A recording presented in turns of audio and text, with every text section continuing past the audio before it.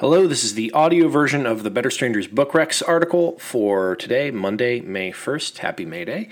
It is read and written by me, Matt Hirschberger. The book I'm recommending today is A Psalm for the Wild Built by Becky Chambers. The links in the article go to Bookshop. It's affiliate link, which means if you buy through there, I get a small kickback, which is a great way of supporting me. And also Bookshop allows you to go through your local bookstore rather than going through Amazon. So if you can do that, then definitely do that. Last week, on the recommendation of a friend and a bunch of TikTok commenters, I read A Psalm for the Wild Built, Becky Chambers' single-sitting solar punk novella. I'm going to do a quick break here with a photo of the book and use that gap to warn you that there are mild spoilers below. It shouldn't ruin your reading of the book, as it's not that kind of book, but if you plan on reading it, maybe close out and come back to this article later.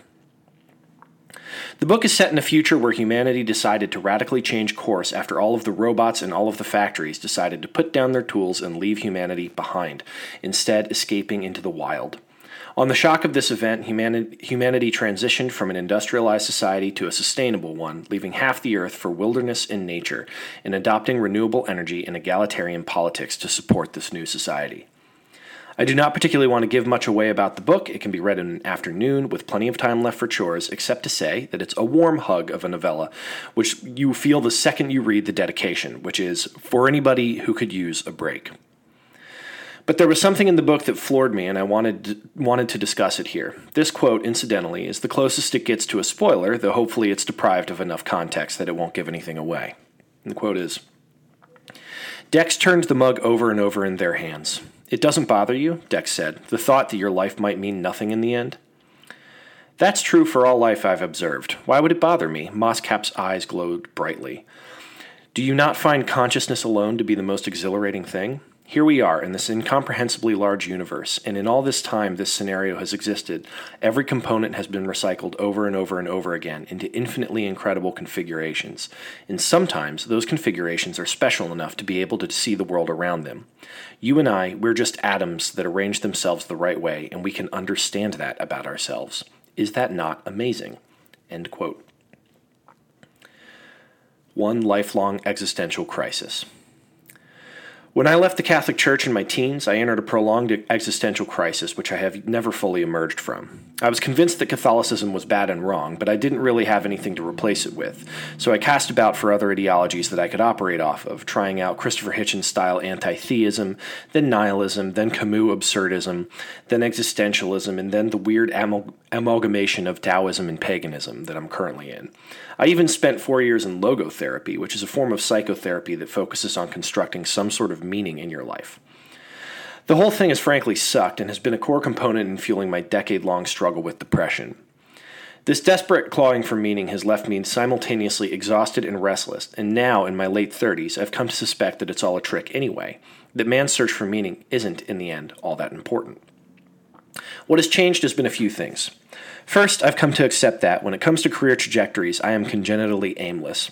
I just don't have a single thing I want to do. I like learning about all sorts of different things, and I flit from one to another reliably every few years. This is unlike my wife, who has known she wanted to work in politics since she was 14, and has pursued that goal tenaciously and successfully ever since. I spent a good deal of time kicking myself for not having that sort of focus.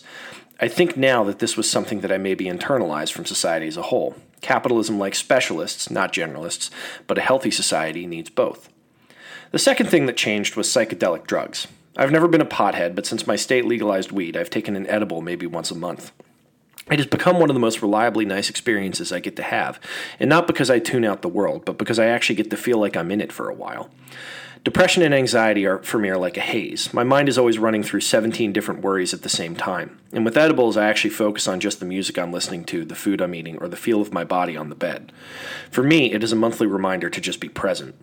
Even on days I don't take an edible, the memory of being in that moment is closer at hand, and I can, from time to time, just put down the idea that I need to be useful.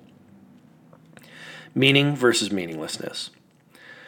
There are still things that give my life meaning. I still have professional goals regarding my writing. I have goals in my relationships. I have goals as a parent and as a member of my community. But I've also been slowly coming to terms with meaninglessness, and how that concept, which once so terrified me, does not have to be terrifying. Because if, If, at the end of all of this, none of it really mattered, if it's an inevitability, ooh, that's a tongue twister, if it's an inevitability that someday I'll be totally forgotten, then I am kind of totally free. I can just enjoy the feel of my feet on the grass, or the smell of my son's hair, or the taste of beer cheese on a sourdough pretzel. This feels different to me than nihilism, which was a sense that nothing mattered. This feeling to me is that some things matter, but they might just matter to me and not be imbued with cosmic universal meaning. And that's fine. It means that nothing matters quite so much that, if I were to fail to achieve it, I could count my life as a failure. And that gives me a little more space to breathe and just enjoy the smell of my son's hair. That is it for today. Logotherapy, if you're interested in it, man, I got tongue twisters today. If you're interested in the concept of logotherapy, a good place to start is Viktor Frankl's book, Man's Search for Meaning, which is, he was a Holocaust survivor who talked about the people who survived the Holocaust weren't necessarily the strongest, but the people who had something to live for and really fought for that the entire time. So if you're interested in that concept, it's definitely worth checking out, and Frankl's book is a really good place to start.